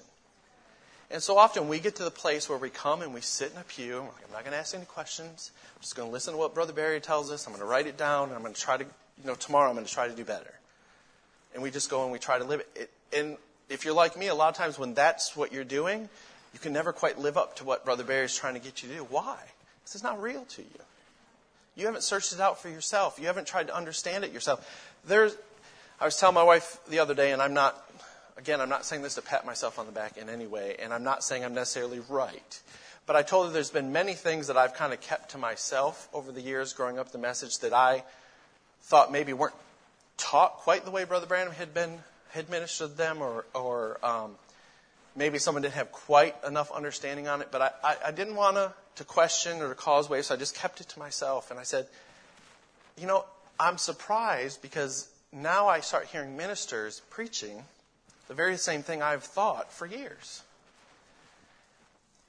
And I'm not saying that to say, oh, well, I knew it and they didn't. And finally they're all catching up with me. That's not what I'm saying. What I'm saying is that I asked those questions. In myself, I wanted to have a relationship with Christ so that when I studied things, when things were ministered, I could take those things and I could feed on them and I could think about them and I could study them. And if God showed me something, or I felt God showed me something, even if it was maybe a little different than what I heard, kept it to myself. And I said, well, God, you've got to do one of two things. You've got to correct me, or you've got to show me, show other people, what you're showing me. You've got to fix this at some point. And God will do those things. And again, I use that example to say, had I not in myself had that relationship with Christ, I would have just thought, well, I'm wrong. I'm not at the time, I'm not a minister. I haven't studied like these people. They know more than I do. Their relationship with God is better. So I'm just going to throw that out. But when you start to have that relationship with Christ and He starts to reveal things to you, those things are anchored in you. It doesn't matter. And again, I always feel like I have to do these caveats because I don't want people to take me wrong. I'm not saying that we can't think that God has shown us something and He can't show us later that we're wrong or change our mind. We should always be open to correction. We should always be open to maybe I don't quite have it right. But we also should have a strong enough relationship with Christ that our beliefs are not built and swayed on what someone else is saying to us. And again, I don't mean to harp on, if anyone happens to see this, because I know very often they watch, but any of my friends who've left the message, I don't mean to harp on them. But I've had a lot of them say, well, this minister who preached for 40 years, he realized that everything we were taught was wrong. And I've often asked them, I've said, well, I have two questions. One, if he was wrong, why for 40 years did you not know it? Because if you're building a relationship with Christ, if you're studying the Word, you should have probably noticed he was wrong. My next question is, if his relationship with Christ is so strong, why was he wrong for 40 years? And I'm probably not going to follow him now if for 40 years he was wrong. And again, and I'm not saying that to try to be funny, again, I'm going back to say, this walk that we're in is individual. Each one of us has to have that relationship with Christ. Because there's going to come times where people are going to fall, where people are going to, backslide for a while. People are going to be wrong in what they think Scripture says, or whatever the case may be. And you have to have firm footing on what God has revealed to you. Amen? Again, as I said before, going to church isn't enough. Hearing someone preach, it may give you, these nuggets to live by, these, little Cliff Note versions, but it's never going to be rooted in your heart and in your soul until you start studying it for yourself. Until you start to understand what God was trying to say to you. Because again, the Scriptures are a letter to the bride as a whole. But we have to also look at it as, this is a letter to me. And I will say this letter to me, I'm not saying that Scripture is different for everyone. That's not what I'm saying. But this Scripture, because of what I've been through and what God showed me, means something different to me than it's going to mean to Brother Barry. And I hope you're understanding what I mean by that. But it's got to become personal for you. Brother Barry, I think on Sunday even talked about how he has a special place in his heart for people who have come out of the world because he did that. When he looks at these Scriptures, it's going to evoke something in him completely different than me because I was raised in the message. I do not have the experiences he has. But in the same instance, he doesn't have the same ones that I have. So it's got to be personal for us. Amen? We have to stop allowing other people to decide what our relationship with Christ is. Amen? Because as much as this is for us as a bride as a whole, it's also individual. In 1962, in God Has a Provided Way, Brother Branham said this: we send our children away to Bible school and colleges, and we learn them the Bible. What good does it do to know the Bible if you don't know the author? The Bible doesn't say know the word. Doesn't say to know the word. Satan knows the word better than any student in the world. That doesn't make him saved. It's not by knowing the word. It's by knowing him as a life. To know him. So again, it's not the words in Scripture. It's not the letters on the page. It's the relationship with Christ, who is the Word. Again, growing up, I often wondered, Scriptures, when it says that things were hidden from the wise and prudent, you often think as a young person, well, how is it hidden? It's right there. Like letters, words make up sentences, and it's all right there. But the reason why it's hidden is because they're not seeing Christ in those things. They're not seeing what's behind that. And I've heard this example been given many, many times over the years, but if my wife was to write me a letter, there would be things in it that only I would understand. You all could read it and you would have no idea what she's talking about. Why? Because my relationship with her is different than yours. There's things that have gone on between us, things that we share that no one else will understand. And it's the same with Scripture. Only a true believer truly understands what's in Scripture, what it is that God's trying to say to us. So again, as I say, this is a personal relationship. We are all one body. We are all the bride. We're striving together. But what we tend to lose understanding is that the body doesn't work as a whole if each one of us doesn't have a relationship with Christ. If each one of us is not working on ourselves and that relationship and what God's revealing to us, this church as a whole will never work right. It'll work here and there, but there's going to be hiccups. There's going to be things that go wrong. There's going to be, because we all have to be working as one. And so, again, we have to have that mindset that, yes, we are the bride, but this is individual to me. And that's why so many times we hear people say that if no one else comes to church, you come. If there's one, I believe, and Brother Barry can correct me if I'm wrong, if one person came and sat there, Brother Barry would still preach to you. Because it's not about a whole, it's about getting each individual one of us where we need to be with Christ. And if only one of us shows up, fine. Let's get them to where they need to be. Amen. And we almost have to have that split understanding. We come here as individuals, but we do it to better the whole. Amen. And also, too, in our opening scripture, if you remember, the Gileadites, it said unto him, say now Shibboleth. Him is singular. It wasn't the leaders of the tribe. It wasn't a group. It was an individual. One person came at a time. And they asked each person. And that's exactly what it is for us. We are individuals in Christ who make up a whole. We have to be focused on ourselves. Again, going back to what I said earlier, that so often we're looking at how God is blessing this person or maybe how that person isn't coming to church. And we forget that who we should be focusing on is ourselves. What is it that I'm doing? Am I doing what God's asking me? Am I coming to church the way I should? Am I praying the way I should? When I wake up in the morning, and I will say this, a friend of mine told me right before I got married, he said, if there's anything that you struggle with or anything that God's trying to change in your life, you'll find out when you get married. Because once you start living with someone else, you realize you're not as perfect as you thought you were. And I begin to see these things that, even in marriage and as a family, now that I have 2 children, so often I can maybe look if things aren't going right or, we're not getting along or the kids are being crazy, and I can think, well, if they would just do better. Well, if they would just... But what is it that Brother Branham in Scripture teaches us? They aren't going to do better until I start doing better. But we live in this world that tells us it's not fair that I should have to do it until you all do it. But that's not what Scripture tells us. We have to be conscious and aware and responsible for ourselves first. It's for any of you who have flown on a plane, what do they tell you if something bad was to happen? And the oxygen mask comes down. Put one on first. Why?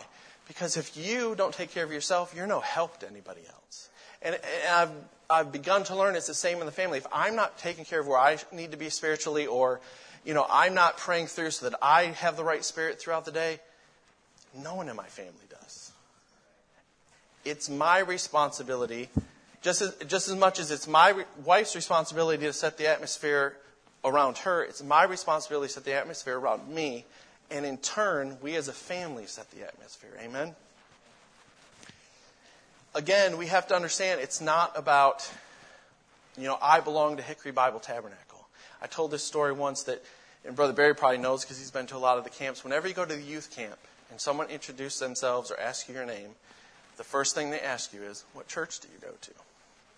And I always found that funny because I think subconsciously we believe that if I know what church you go to, and I know who your pastor is, and I know what he preaches, I know who you are. I know what you believe. That is not true.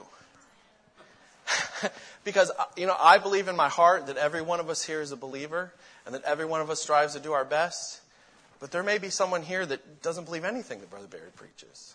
And just because you sit in this pew, and you listen to him on Sundays and on Wednesdays, doesn't mean you do. We can't make that assumption. So it's not about what church you belong to. It's not about that your pastor is Brother Barry or that mine is Brother Paul or that yours is Brother, fill in the blank of who it may be. It's not even that I belong in the message. I've told my wife for years that, and I will tell you, I get a lot of eyebrows raised when I say this, but I started to not like to say that I'm part of the message, only for the fact of it started to mean something that I wasn't quite okay with. To me, it started to feel like almost denominational, if that makes sense. And I hope you're understanding what I'm saying. I'm not trying to knock the message. I believe it with all of my heart. But I feel like it was almost a way of saying, well, I'm okay. I'm part of the message. Don't worry about what I do. Don't worry about what I say. Just, it's okay. And so people would ask me, and I would just say, well, I'm a Bible believer. I go to a non-denominational church. Not because I wasn't proud of the message, but I just felt like it had become something almost like saying, well, what church do you go to? And automatically, people just assumed you were a certain way or, again, another tangent. But I say that I love my church. I'm sure you guys love your church. I will tell you, I love this church. I tell my wife all the time I'm one of the luckiest people in the world because I feel like I have 2 homes and 2 churches. I come here and I feel comfortable.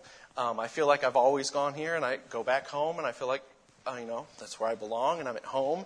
And I appreciate that Brother Paul and Barry are so similar that I can go back and forth.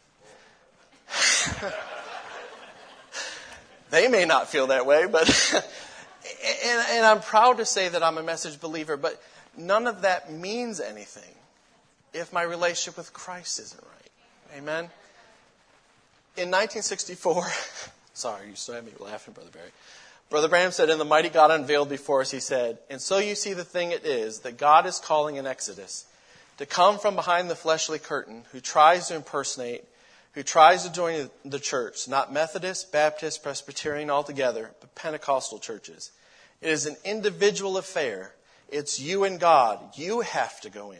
Not your group, not your church, not your pastor, but it's you who has to go in. Do one more quote here. In 1954, in Jubilee, he says this, I'll be taking it, my friends, you don't know how I love you. You don't realize that that I don't try to scold you just because I stand in the pulpit. I'll be taking advantage of you. But what I'm saying to you tonight, be warned of the gospel, flee for Christ. Lay aside everything. Don't wait for Mrs. Jones. Don't wait for it to start in the church.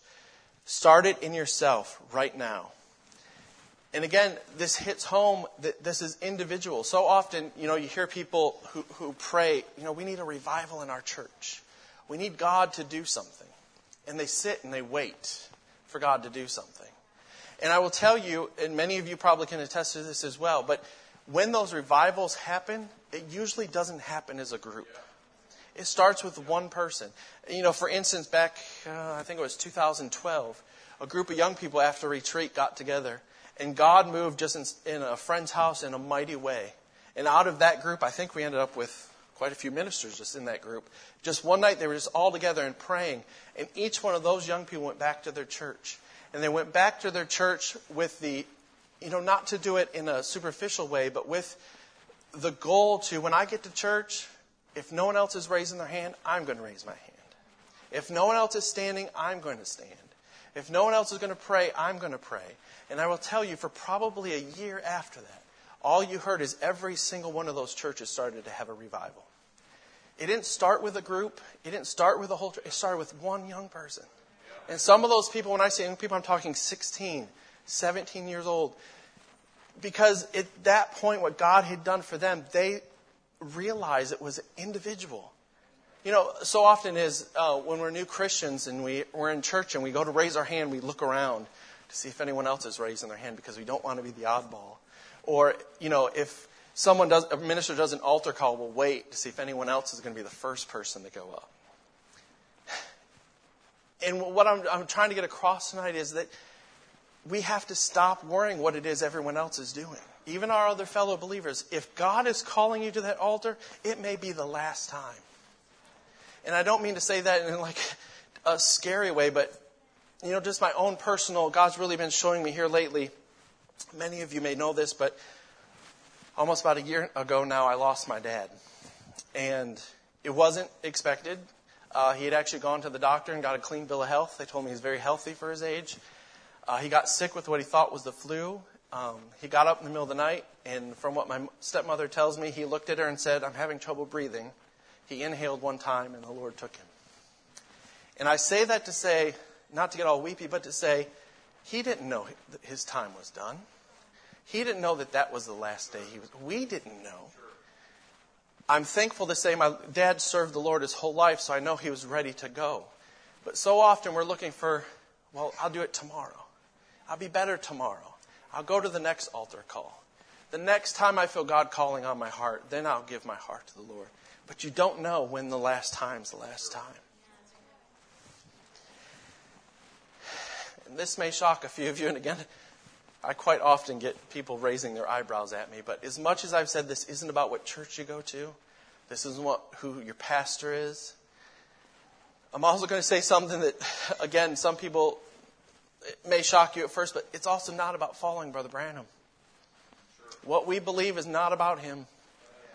It's about the message that he brought. It's about Him pointing us to the relationship that we should have with Christ. And I know that because Brother Branham said it himself. In 1951, in the message, The Angel of the Lord, he said, "And Moses of old was committed. The Lord committed him to 2 signs to do before the people. And he performed those signs one time, and that was all he did. Israel believed from then on and followed the leader. Why these signs is not for you to follow me, but to follow what I tell you. And that sign is this, that you are to follow the Lord Jesus Christ. The Holy Spirit will lead you." And again, I'm not trying to take away from Brother Branham's position. I'm not trying to be disrespectful to him. But he even said, as a prophet of God, he said, "You're not to follow me." And sometimes I get so confused on why that people still seem to follow him or raise their eyebrows when I say we shouldn't. Because if you believe he's a prophet and believe what he said was of God, then when he says, "Don't follow me," don't follow him. He had a position. He had a reason for coming. He had a job to. He had a calling that he answered. But our calling isn't to follow him. Our calling is to follow the Christ that he pointed us to. Amen? You know, I'm always, when I talk about that, I'm reminded of, again, I should be careful because this is the story I used when I talked about needing a wife. But when Eliezer went to find Rebekah, when he went to find Rebekah, he told Rebekah of Isaac. As they traveled back, she asked questions to learn about Isaac. But when she saw Isaac, what did she do? She jumped off the camel and ran to Isaac. No more was it her relationship with Eliezer. No more was it, "Eliezer, tell me about Isaac." Because now she had seen Isaac for herself. Now it was, "I'm going to have a relationship with Isaac." There was no need anymore for Eliezer. And again, I love Brother Branham. Even though I never met him, I genuinely love him. But we have to get to a place where we're not looking to Christ through Brother Branham. But we're looking to Christ and Christ alone, because that's what Brother Branham told us to do. Amen? Again, I just want to, give some more examples about Scripture that showed us how important that intimate relationship with Christ was. If you remember in the story of when Jesus healed Jairus' daughter, I don't know how many of you remember that story exactly, but when he arrived at the house where Jairus' daughter was and the crowd began to laugh at him, what was the first thing that Christ did? I'm going to read the scripture real quick for you. Mark 5, verse 40 and 43. "And they laughed him to scorn, but when he had put them all out, he taketh the father and the mother of the damsel and them that were with him and entered in where the damsel was lying." The first thing he did was send the crowd away. It wasn't about a group. It wasn't about, let's all do this together. It was that personal, intimate relationship with Jairus' daughter and her family. I just lost my place. I apologize. One bad thing about technology. Again, when he asked the crowd to leave, and it became about that intimate relationship, that's when life was restored. It wasn't in front of a group. In fact, Christ told them, "Tell no one." Why? Because it wasn't for everyone. It was for them and for them alone.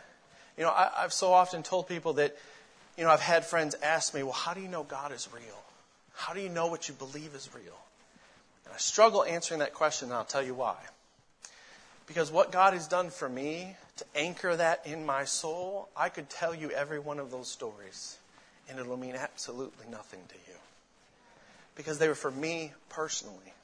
Because I have told them to people, and people start picking them apart. "Well, how do you know that was God? How do you know?" Because I lived it. I was there. I know what happened. I know what I prayed. I know prayers that were answered and things that were said to me that nobody knew I was praying about. There's only one way that could have happened. And if that is if it was God. But me telling those stories to people, now I've told them to other believers, and they, you know, like always, you appreciate everyone's testimony. But it doesn't do the same thing for you that it does for me. Amen. But we have to get to the place in our lives where we're so interconnected with Christ that we couldn't deny him if we wanted to. Scripture tells us Peter tried. Peter, when when Jesus was crucified and they came to Peter and they said, "Are you one of them?" Peter tried his best to deny that he was. And what did they say to him? They said, "You're one of them. Your speech betrays you." That's what God wants us to be. He wants us to be so connected to Him that the very things that we say give away who we are. I've heard other ministers use it, but I've always loved the quote that says, preach Christ continually, and when necessary, use words. And the reason why I say that is because the Word needs to encircle us and become so much a part of us that we don't even have to say anything. That just being who Christ has made us to be, that people see that. And again, I'm not in any way trying to pat myself on the back, but I can only use examples in my own life. But I remember when I was in college, I got a job at the mall, Sears actually. And I was working in the sporting goods section. And never told anyone there that I went to church. Never tried to convert anyone or talk about Scripture. I just went to work, did my job, and went home. And a little while after I started there, they started giving me a nickname. And my nickname was Church Boy. And I remember going up to one of them one afternoon and I said, "Why do you call me that? Like, what have I done that makes you call me that?" And he said, "Nothing. It's just something about you." And I remember thinking, as much as the name aggravated, I thought, well, God, that should make me feel good. That I didn't even have to say anything, but they knew. And I struggle every day to continually live up to that. And I don't always hit the mark. But that's what Christ wants us to become. He wants us to become so ingrained with Him that people just know. There's a light about us that people just know we're one of His. Amen? We have to stop being satisfied with just sitting in a pew twice a week. Right? It's time for us to stop making, our pastors, our ministers, the first person that we reach out to when something's going wrong or we have a need. And I'm sure Brother Barry would agree with me that he'd be much happier if you called him and said, "Brother Barry, I've prayed about this for weeks, and I just want you to pray with me." As opposed to, "Brother Barry, I need you to tell me what to do." Because by you praying, it shows that your first reaction is to reach out to God. Because, and I hope I don't embarrass you by saying this, but I've had a lot of conversations with Brother Barry about things that are happening in my life. And I've told my mother-in-law, it scares me to talk to Brother Barry because I will call him and I'll go on for 45 minutes about what's bothering me, what's happening. He goes, "Jared," I don't know if he remembers this, but he told me, he said, "That's not why you called." And then he spent the next half hour telling me why I really called. And I said, "Yeah, that's really what." For whatever reason, God allowed him to understand what I needed. And I, like anyone, that makes me feel good. And I'm glad to have someone that I can call, whether it's my pastor or another minister who can help me through things. But when that becomes my first reaction, I got to call Brother Barry. I got to call Brother Paul. I have this need. I need someone to pray. Something's wrong. My first reaction should be calling out to God, praying myself. I mean, it would be like, if something was happening to me personally, my wife being the last person I go to. After a while, she'd be like, "What about me?" She should, when it's something personal with me and something going on in my life, she should be one of the first people I talk to. And that's what Christ wants from us as well. Again, as I said earlier, it's time for us to stop expecting great things.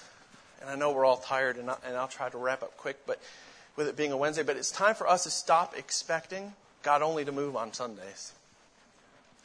It's time for us to stop expecting that God only moves when certain people are behind this pulpit. Because you want to know when God moves? When you come here expecting Him to do it. Whether it's a Wednesday, a Sunday, or you come here on a Friday by yourself. If you're expecting God to move, it doesn't matter who's standing here, God's going to do it. Some of the greatest times of fellowship that I've had with God have taken place in some of the weirdest places. I remember one time I was just ironing a shirt for work. And it was like a revival happening in my living room. No one else was there. It was just me. But just God met me in a way that I needed that day. And there's been times that I've come to church and I haven't felt that. And I say that to say it's not just about being in this building. It's important to come here. But we can't say, "Oh, well, I have a need and I need a touch from the Lord. I've got to wait till Sunday." Because if that's what your mentality is, you will wait till Sunday. But if you come and you say, Lord, in my car, in my house, at work, wherever I am, this is my need, and I need you to meet it now. He's going to do that. Amen? If we have a relationship with Christ and that word is anchored within us, it's going to open every scripture, every promise, and every blessing. Amen?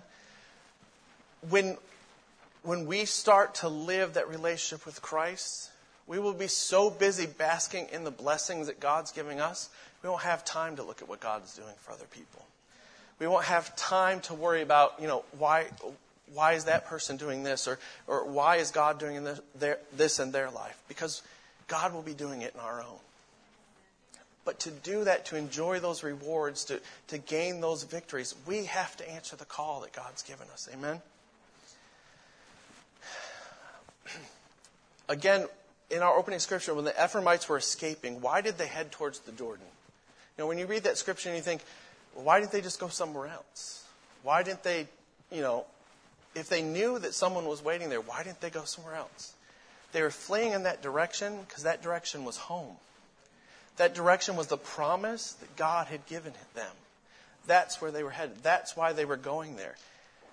But had they known that in order to reach home, to reach that promise that God had given them, that they were going to be asked to utter the word shibboleth, I have to imagine if someone had stopped them on the way and said, just so you know, there's a bunch of guys up there waiting for you, and if you can't say shibboleth, you're dead. I have to imagine they would have stopped and they would have started Sibboleth, Sibboleth, saying it over and over again until finally they could say shibboleth. But they didn't have that foreknowledge, but we do. Christ has given us Scripture to tell us what it is that we need to do, how to gain that relationship with Him, so when that day comes that we stand before Him and have to give account of our lives, we're ready. We have been given something that the Ephraimites were not given. Now is the time for us to start learning to say shibboleth. Now is the time for us to take that word and make it real in our lives. Now is the time that each and every one of us has to set ourselves apart. We have to be willing to be different. We have to be willing to not care what others think or what others are doing. And often we'll say, if you're anything like me, I've tried to speak the word. I've tried to hear His call. I've tried to live victorious. It just doesn't seem to happen. I keep stumbling. Things keep, I say, Lord, I'm going to wake up early and I'm going to pray. And for some reason I can never do it. Or, Lord, I'm going to pray before I go to bed, but I fall asleep, kneeling on the side of my bed. What do? What you do is you put one foot in front of the other and you say shibboleth. You put one foot in front of the other and you say Sibboleth. And you keep doing that over and over again. And eventually, your body's going to conform to your confession. And you'll start to say Shibboleth. That word will start to become real. So often we give up because it becomes hard to the flesh. It becomes tedious to us. But if we just kept trying and we kept pushing, that eventually we'd get there. Amen? Try to find a place to close here tonight. But we want to get ready so when the time comes when we stand before the Lord, we can hear Him say, well done, thou good and faithful servant. We don't want Him to say, depart from me, I never knew you. Scripture tells us that Jesus said, I am the way, the truth, the life. No man come to the Father but through me. That right there, that one scripture should send chills through our body. If we understand that that's how simple it is. That relationship with Christ, that's the answer. It's not all these the do's and don'ts that we make it, the doctrines that people fight over. It's about that relationship with Christ. Jesus just wants that personal relationship. When Moses and the Israelites, came to the Red Sea, and they started to cry out and they thought that the end was near and that all that they had done was for naught. What did God say? He said, why cry? Speak. You see, Moses had spent 40 years in the desert getting to know God. So when God uttered those words, he heard it. And he knew what to say. And because of that, they walked across in victory. Amen? God's calling each and every one of us to speak shibboleth.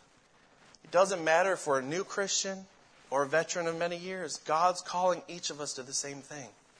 Now, we have days, sometimes we have seasons when we aren't living up to that calling.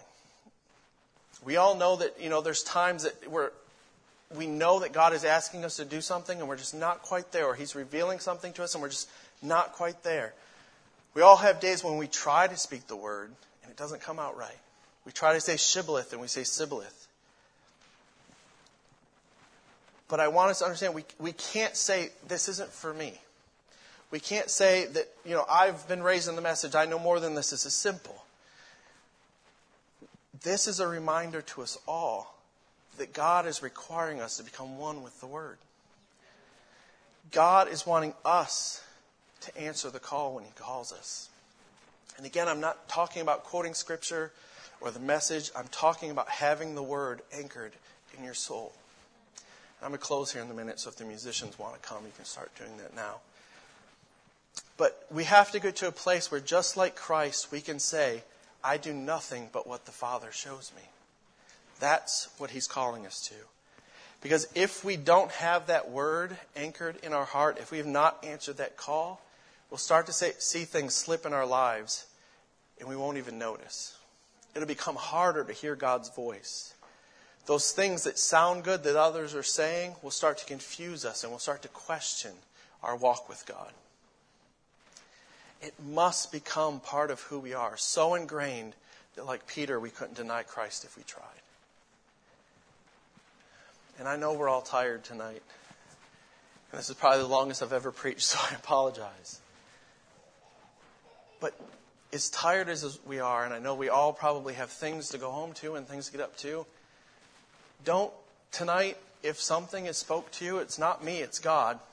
Don't say, well, I'll think about that tomorrow. Don't say, I'll try to be better tomorrow. If you haven't given your heart to the Lord, don't wait.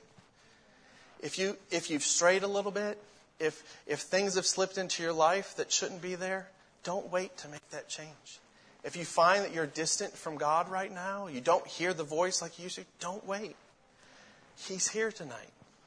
We may be tired. We may not exactly feel it. We may not be jumping up and down. But God said where 2 or 3 are gathered, He would be there. There's more than 3 of us. Whatever your need is, don't leave. Don't leave until He's answered it. Because we don't know when it'll be the last time we get to ask. We don't know when it'll be the last time that it'll call us. We need to speak the word.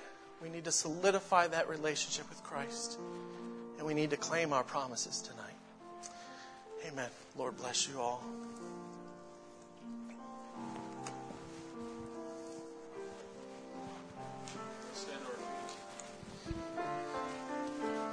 Holy Spirit, fill our hearts and have your way.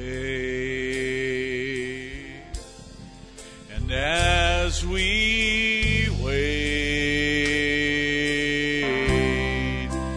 as we pray, speak your word into our hearts and have your way. Once again, oh, have your way. Have your way.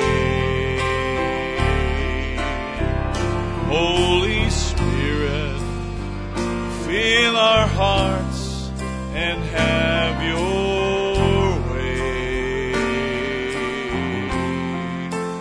As we wait, as we pray,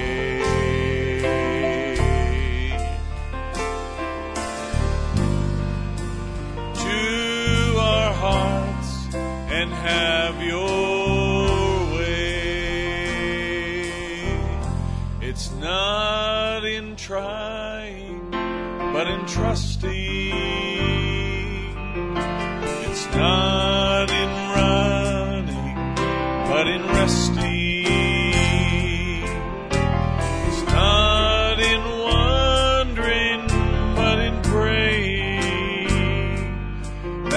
find the strength of the Lord. It's not in trying, but in trusting. It's not in running, but in resting. It's not in wondering, but in praying, that we find the strength of the Lord. So this is my desire, to honor you, Lord, with all my heart. I worship you.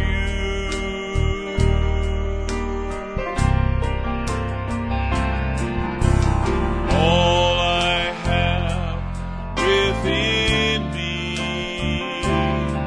I give you praise. All that I adore is in you.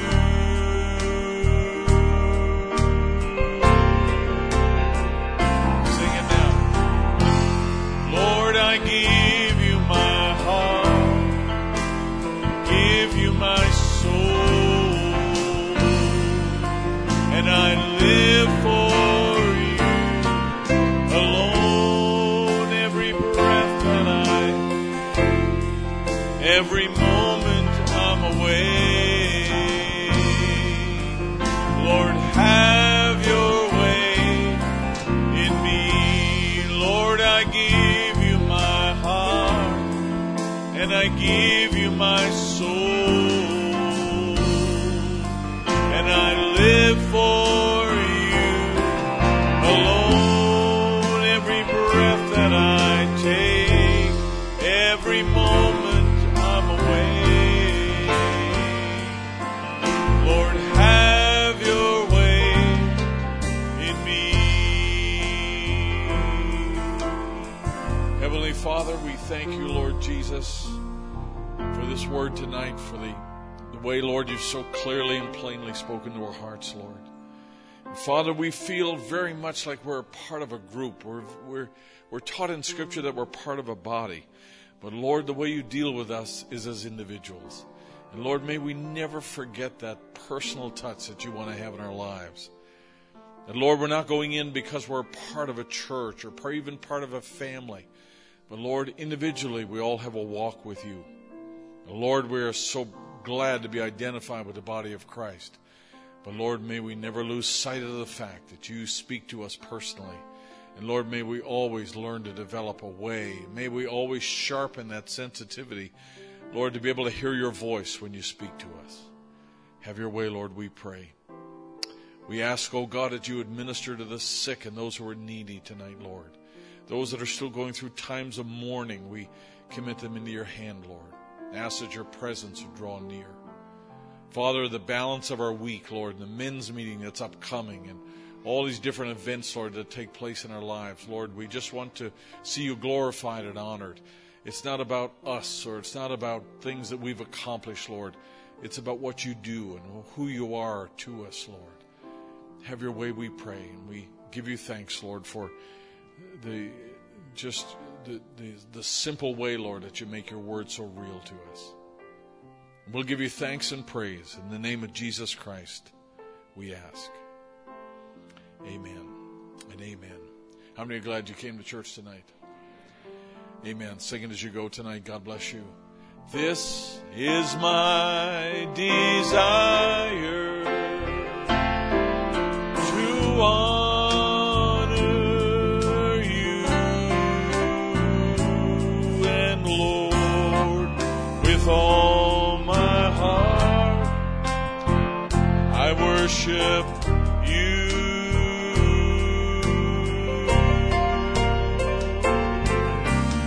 All I have within me, I give you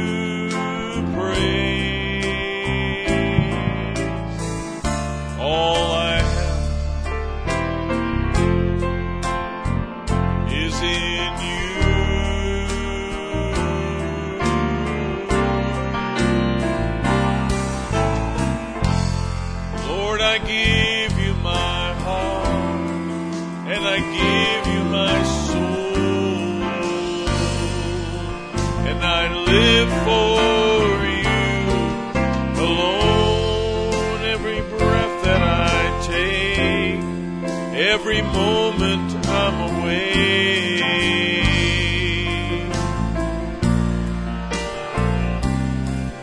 me, Lord, I give you my heart, and I give you my soul. I live for you alone. Every breath that I take, every moment I'm away.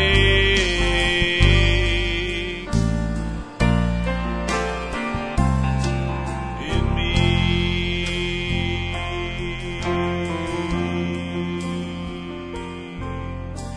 is our peace that has broken down.